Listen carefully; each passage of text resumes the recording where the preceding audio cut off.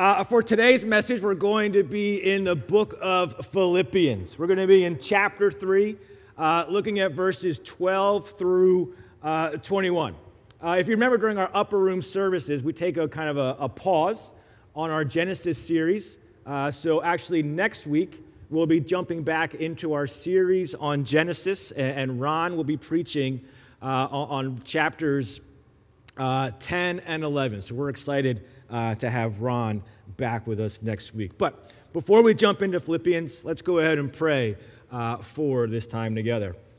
Heavenly Father, we thank you for this opportunity to come and have some fun with the kids, to hear from your word, to sing songs of praise and worship to you, Lord. Lord, we're so thankful for the ways in which you work in our lives, and help us as we see through this passage to live lives that bring honor and glory to you, that we remember our heavenly calling in Christ. We pray this in Jesus' name. Amen. So we're kind of jumping in to the book of Philippians, kind of toward the end. So let's kind of get a little refresher on what's happening through this book.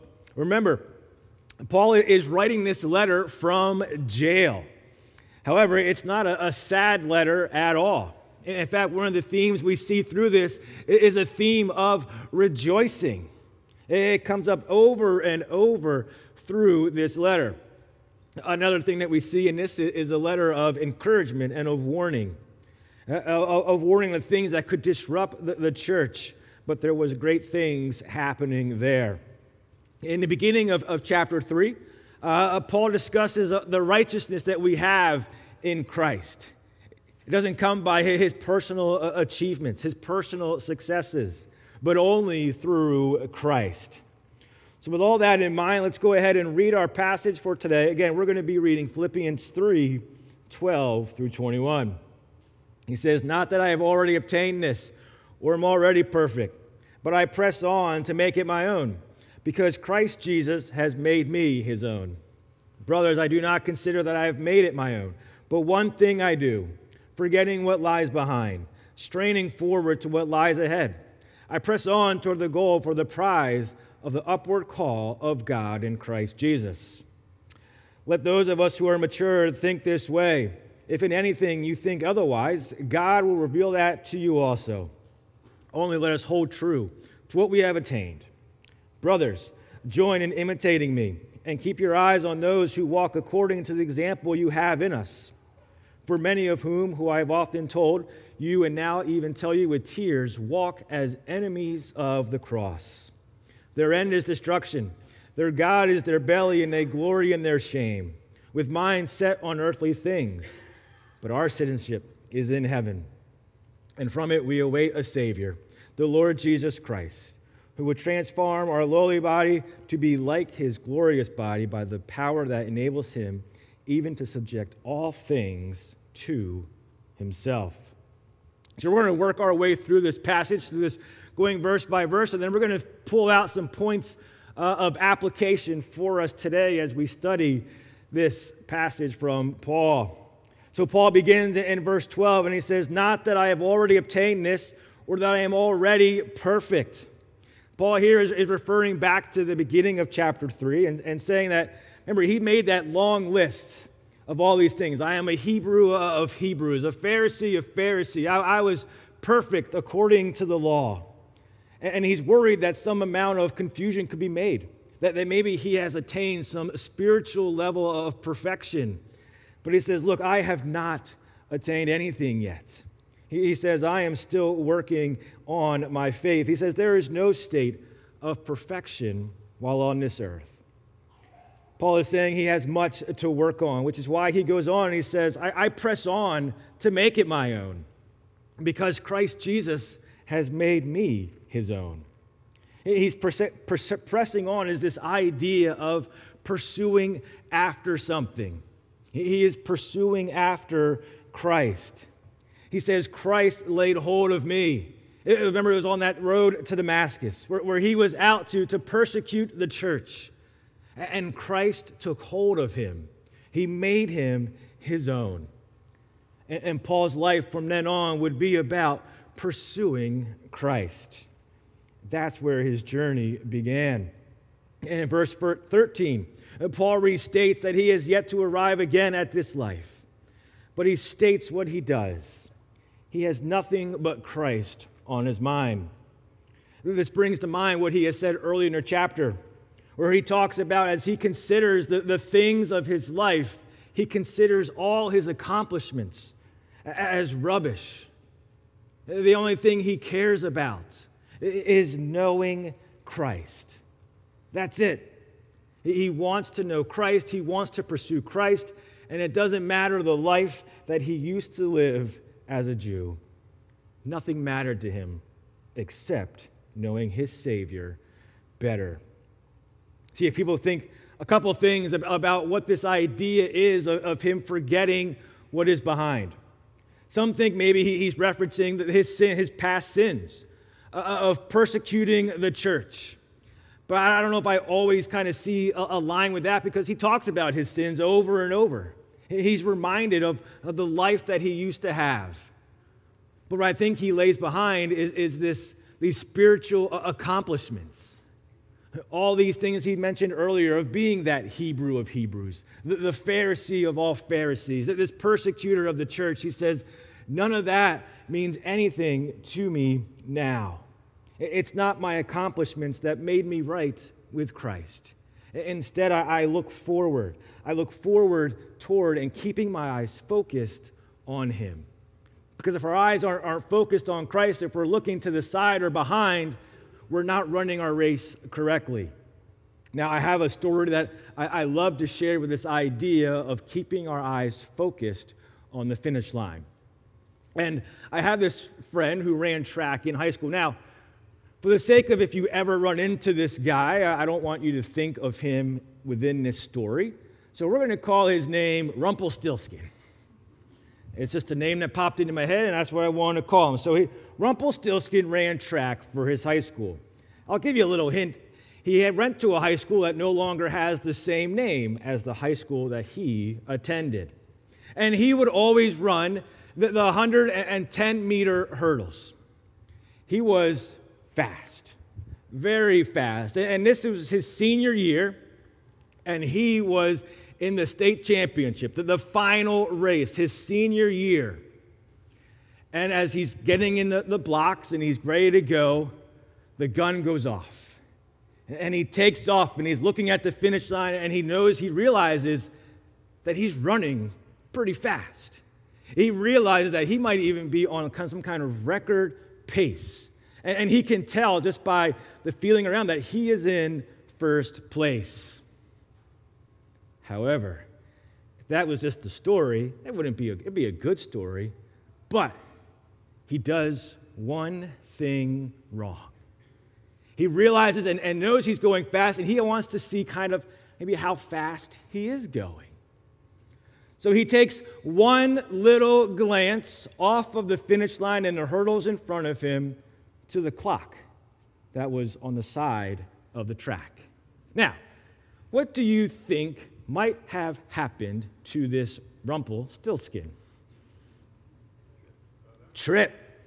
I can't remember if it was the last hurdle or the next to last hurdle, where he is in the lead, taking his eye off the prize, taking his eye off of the goal, hits the hurdle, stumbles and falls, and the friends that were there, they laughed. I mean, that's kind of funny. That's what you do with friends. But he falls and stumbles, and I think he still finished in third place. But he would have easily been first. He would have been champion had he just kept his eyes focused on the finish line. Instead, he looked off track and stumbled and fell. And it's the same thing as we go through our lives. We want to keep our eyes focused on that prize. And as these kids were doing these jumping jacks, maybe they were getting tired. Maybe they were getting exhausted of all these jumping jacks. And maybe in the back of their mind, they were thinking, ice cream, ice cream, ice cream. I can keep striving toward this goal, striving toward this prize if I can get some ice cream. And thank goodness Kenzie won. No, I'm just kidding. But all these things they're looking for in this. And he's saying we keep our eyes focused on Christ. In verse 14, he repeats himself, and he says that he is again pressing on. He's pressing on toward this upward call. There's this prize, this upward call that we have in Christ Jesus. He is competing for this prize. You know, it's that time of graduation, right? It's the time when all the college, the high school graduates are going to be getting in their caps and gowns. They're going to be coming to this ceremony for all this hard work that they've put into it. And then at some point in the ceremony, they're going to hear their name called. They're going to hear whoever's calling the name say their name, and they're going to come on stage and they're going to receive their prize, their diploma for all the hard work that they have put in to their years in school. And it's the same thing. We go through our life, and we reach the point where we hear our heavenly call upward. And as the book of life is read, we hear our name read for in Jesus Christ. And we seek that upward calling. In verse 15, he says, let those who are mature think in this way. To think about these things that I am talking about here, to be mature. I think basically he goes on and he says, look, if anyone's thinking otherwise, he says God's going to point out how wrong you are. I was kind of thinking of it like a husband and wife. You know, we like to think we're thinking correctly. But then sometimes our wives maybe put us in a better state of mind where they say, you're not thinking correctly. Let me tell you the right way to think about this. Some guys must be in the same boat. I had some chuckles there. All right. And he's saying, look, for those who are mature, think this way. But God, if you're not thinking right, God's going to reveal it to you. And he's going to show you the mature way to go about this life. Then as he gets into verse 16, he gives us another let us.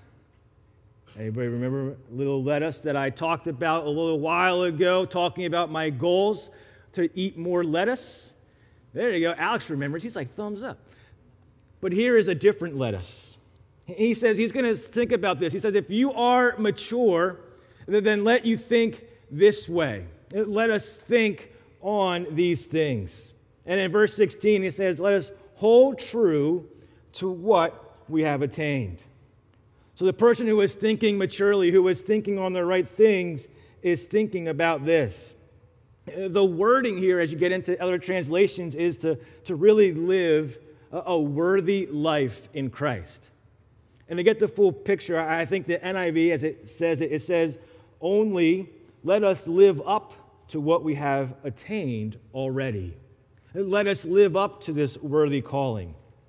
The NASB puts it this way. It says, let us keep living by that same standard to which we have attained.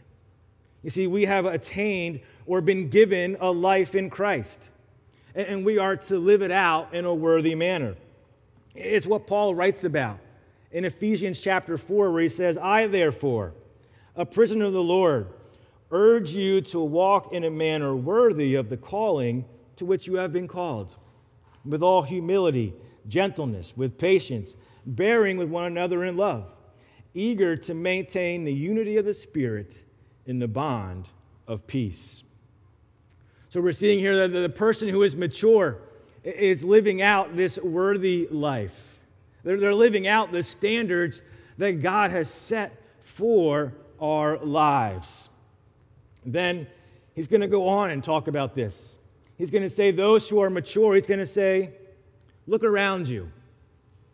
He's going to say, look around. And at first he's going to say, imitate me. He says, you want to have an example, then look at the life that I lived when I was with you. Think about the life that I lived in a worthy manner before Christ. Then he's also going to talk about us. He's going to say later on, think about others that are around you. And in this book, he points out actually 3 other people to follow in service to Christ. He's going to point out Timothy earlier in the book. He points out Epaphroditus, and he even points out Christ himself. Think of what he says about Timothy in Philippians chapter 2.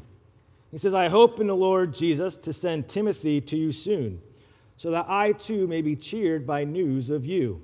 For I have no one like him who will be genuinely concerned for your welfare. For they all seek their own interest, not those of Jesus Christ.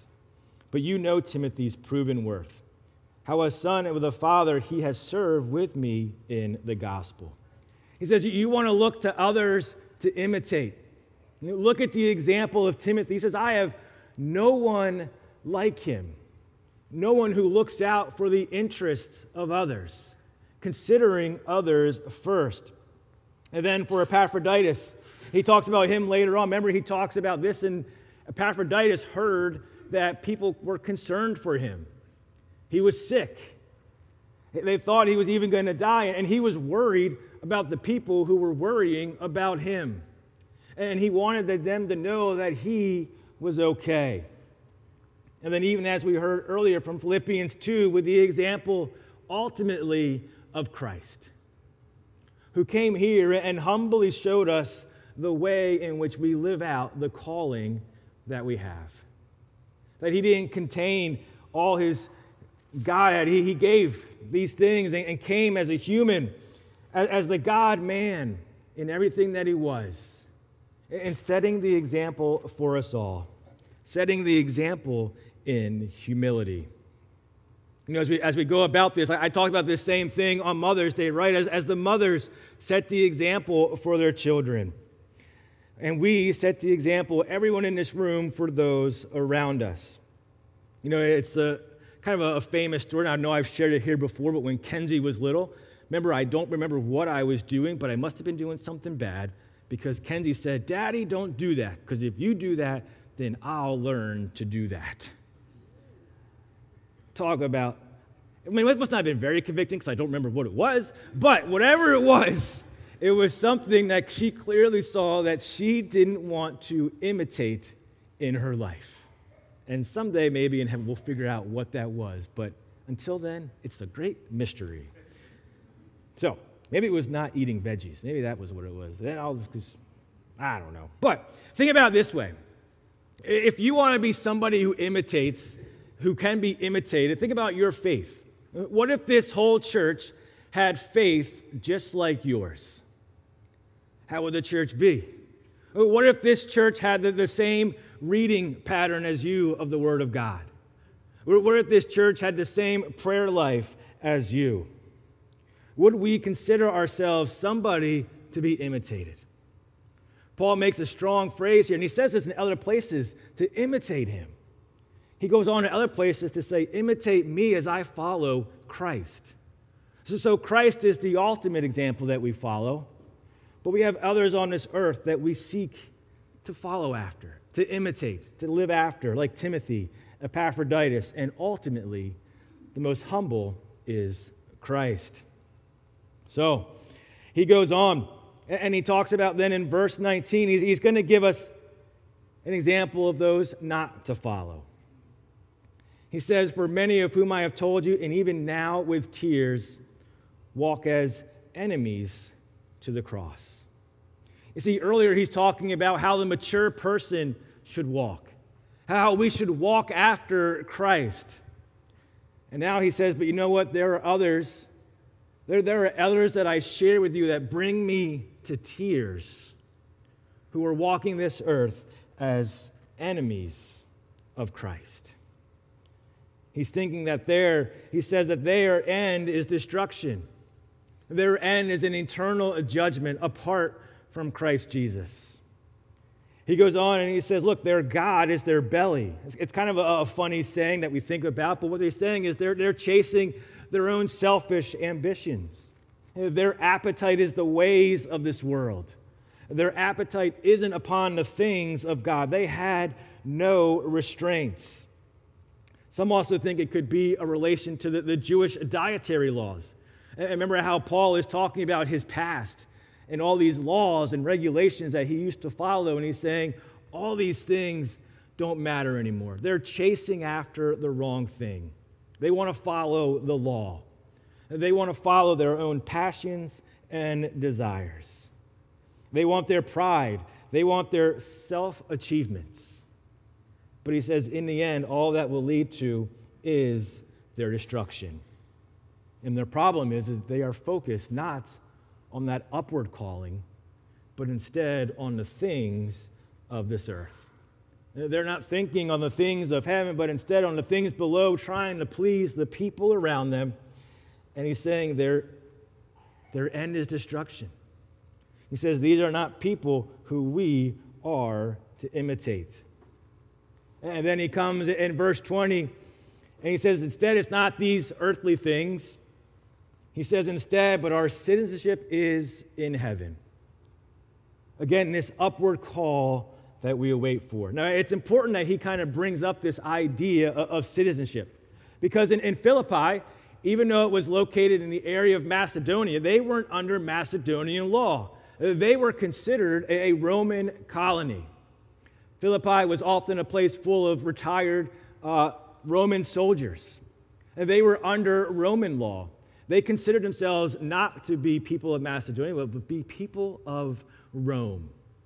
And in the same way, we live here in America, but we are citizens of heaven. We have a higher calling. Now, that does not mean that we are not under the laws of America. Don't try and go speeding and then say, I am a citizen of heaven. You cannot give me a ticket. The cop might give you another ticket. I don't know. But it'll be something not good. So all these things. So we still live in relation to the rules of this land. But he says there's something better that we live for. That there is a higher calling in life. And it is the upward call of Jesus Christ. To live a life that we have in him. So this is what he's laid out for us. Paul, in this big section, lays all these things out. And through all this teaching. And then we wonder to ourselves, what does all this mean to us? Oh, I think there's kind of 6 things that we can see here. And the first one we see is that we haven't arrived.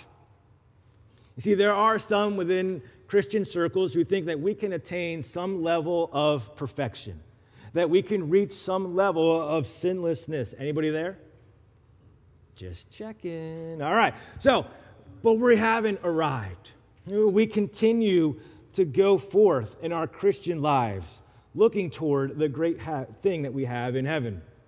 You see, cruise control is a great thing to have when you're on a highway. If you're on an open highway and there's no traffic around you and your foot gets a little tired, you put on that cruise control, maintain that speed limit, right, of the correct speed limit. Maybe. All right. And you're going along. But see, the Christian life was never meant to be lived in cruise control, just kind of cruising along in the highway.